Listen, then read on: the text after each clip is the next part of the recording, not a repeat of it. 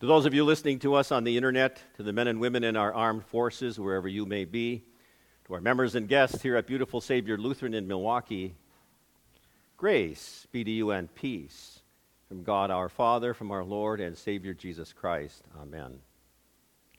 Word of God upon which we base our message on this 10th Sunday after Pentecost is the gospel for today.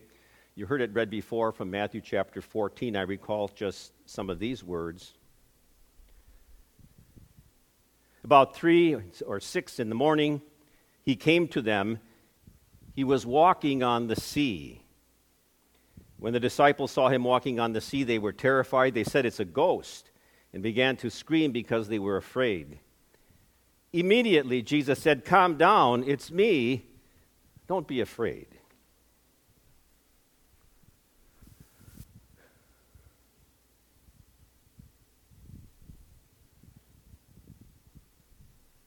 In the name of our dear Lord Jesus Christ, my beloved, in whose hearts and minds I'm sure there's a lot of trouble right now.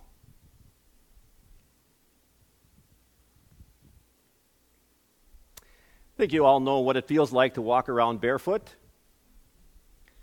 What it feels like to walk around barefoot and feel perhaps the cool sand on the shore of a lake, or maybe even if you got to the ocean. You know what it feels like to walk with bare feet on hot pavement. You know what it feels like to walk with bare feet on a soft rug. But you know what it feels like to walk on water 40 to 50 feet deep? There's only one sinner now sainted who knows what that felt like, and that's the Apostle Peter. And perhaps when we get to heaven, maybe you can talk to him about what that felt like. Displaying his impetuous personality, we hear Jesus say, "Lord, if it's you, let me come to you." Jesus said, "Come." And so the stage is set for one of Jesus' 35 miracles recorded for us in Holy Scripture, and of course that's only a fraction of the miracles that Jesus performed to help and heal people. Today we want to consider how Jesus walked on the water.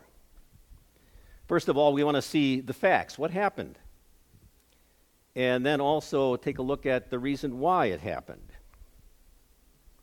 Because all the things we know that Jesus ever did, he always did out of love for people. So it was that Jesus walked on the water to reveal himself and to remove fear and doubt.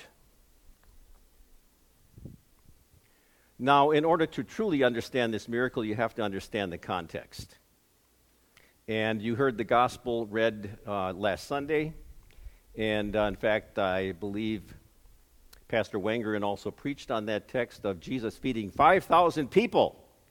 And that only numbered the men, not the women and the children, with 5 loaves of bread and 2 fish. The miracle produced this result, John chapter 6.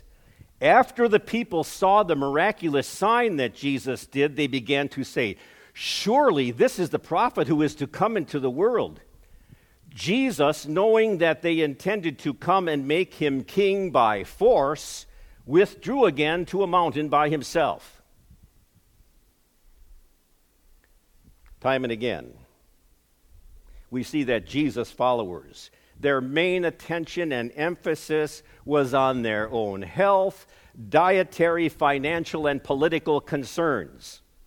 And when they thought that they finally had a miracle worker to solve all of those concerns, and for free, they wanted to take him by force to become their king. Now, Jesus didn't want to become that kind of a king. In fact, he was already a king. "My kingdom is not of this world," Jesus said.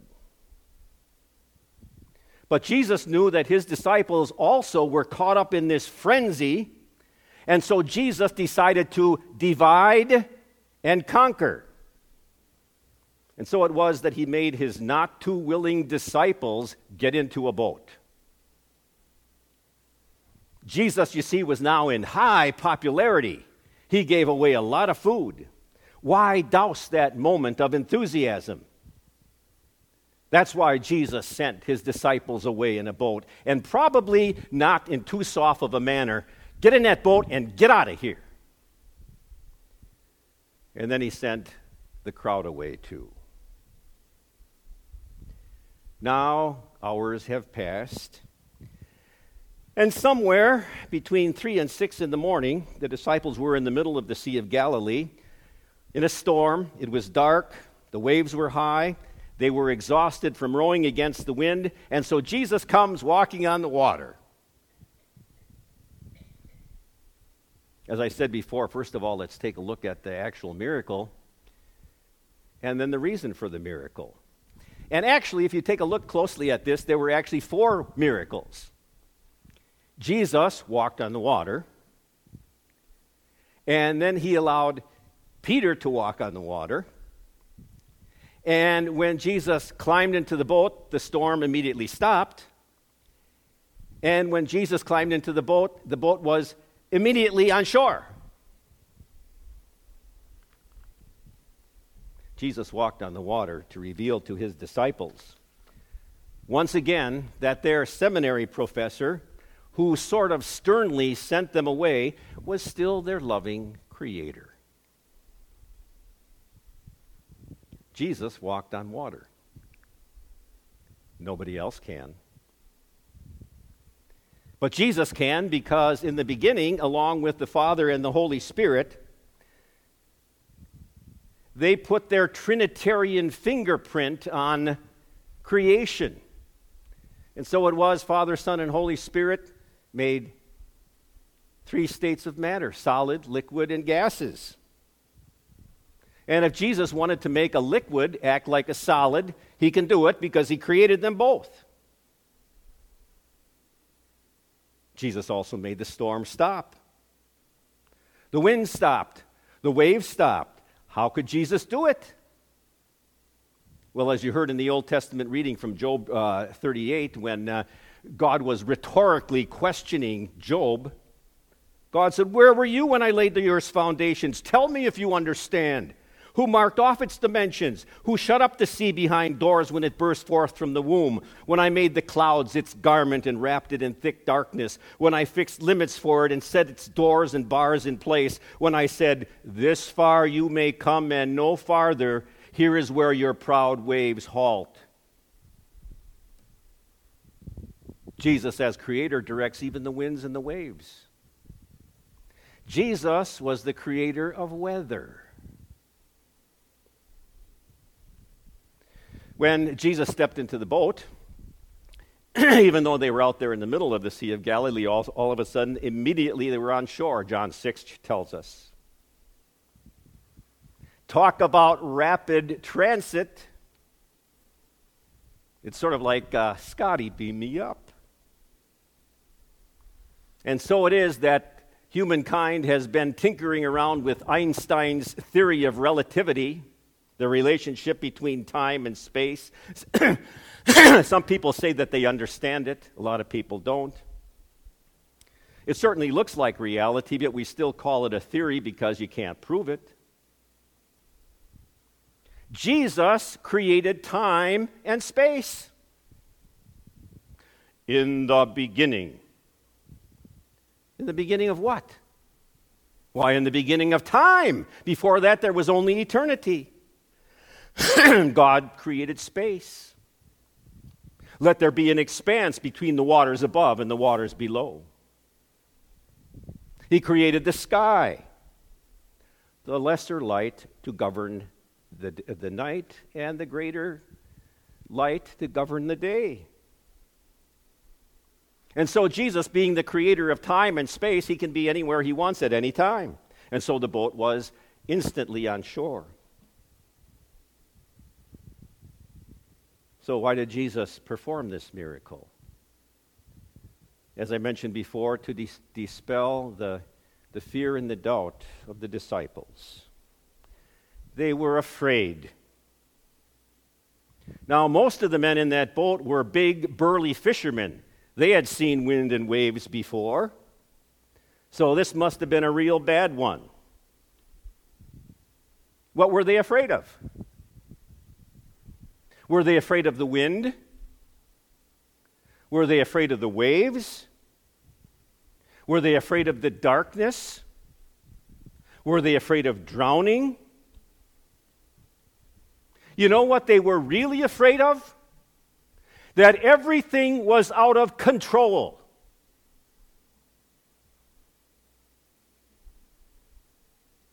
Anything that currently makes you feel out of control? Can you control the virus? Have you been controlling the riots? Have you been controlling the civil unrest? Able to control the storm that hit the East Coast? Any control over the results of your medical tests? Amidst it all, Jesus desires to calm the fears and the doubts. And amidst the storms and the winds of our lives, Jesus comes walking into our lives as a creator and a controller of all to dispel our fear. And he tells us, don't try to quell your fear on your own because it's impossible. You can't do it, only God can. So I've told the story before from this pulpit about my dad. Stayed behind in Germany after the war was over for various different reasons. Decided to come home on a ship to cross the Atlantic in December, even though the Germans told him, don't go, there's bad storms. The ship got caught in one of the worst storms probably in all of history. And the ship made history by tilting so far over it should have capsized. All scientific reason says that boat should have been upside down, but it wasn't. While all that storm was going on, my dad couldn't swim, as if that would help anyway. So he took his little devotional book down into the boiler room because he thought if the ship blows, he wanted to be the first one to go. He read the 23rd Psalm, fell asleep like a baby, woke up when the storm was over. And so there was the wind and the waves. But you know what the disciples were really afraid of? They were really afraid of Jesus because they thought it was a ghost.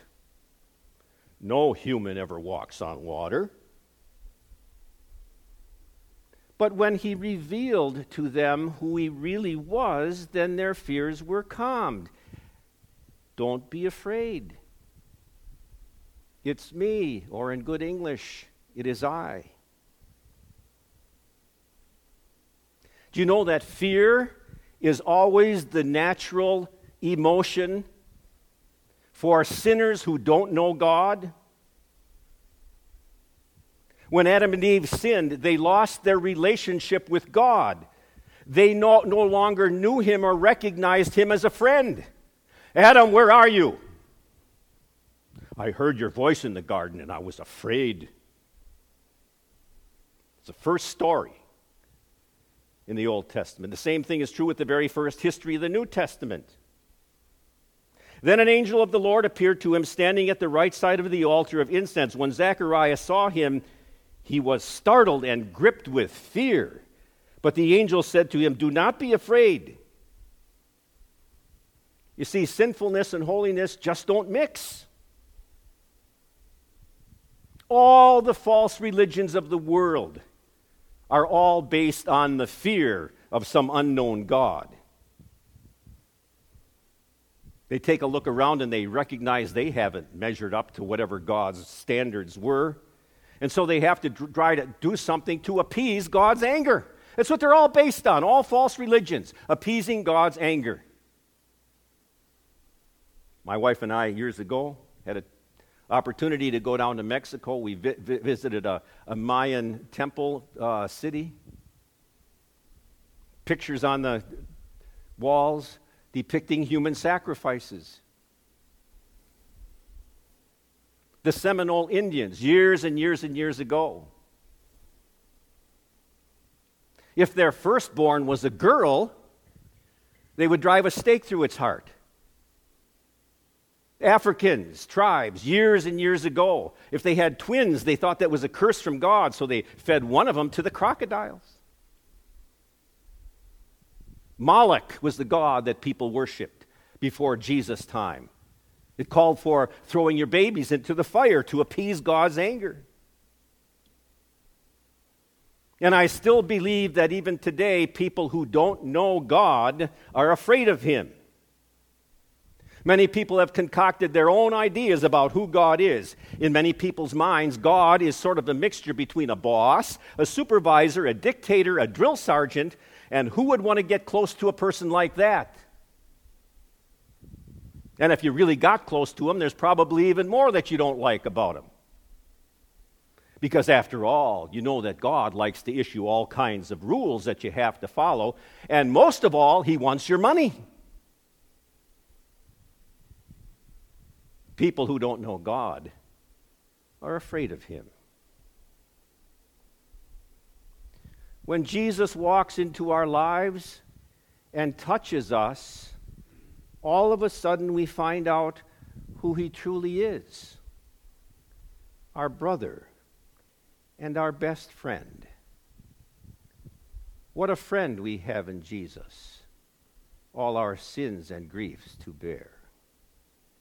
He lives, my kind, wise, heavenly friend. He lives and loves me to the end.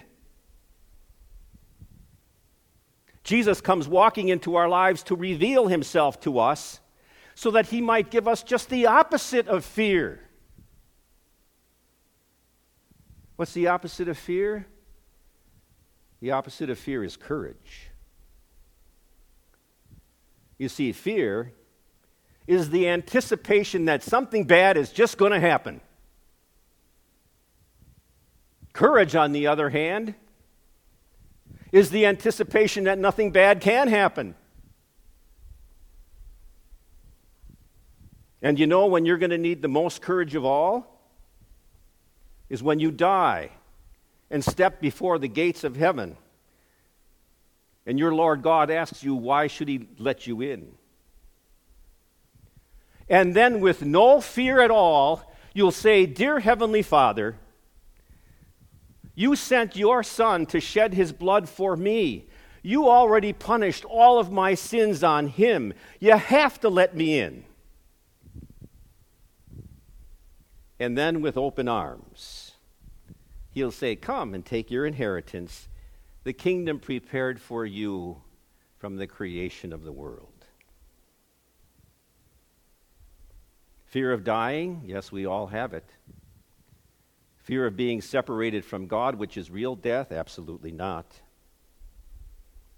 Because as we heard from the mouth of St. Paul in the reading this morning, everyone who calls on the name of the Lord will be saved. If you confess with your mouth Jesus is Lord, believe in your heart that God raised Him from the dead, you will be saved, and nothing can separate us from the love of God through faith in Christ Jesus. Jesus walked on the water to reveal Himself to His disciples and to dispel their fears and their doubts. And Peter asked if he could walk on the water too, and Jesus said, Come, and he did. But when the wind and the waves and perhaps the darkness distracted Peter and he took his eyes off of Jesus, then he sank.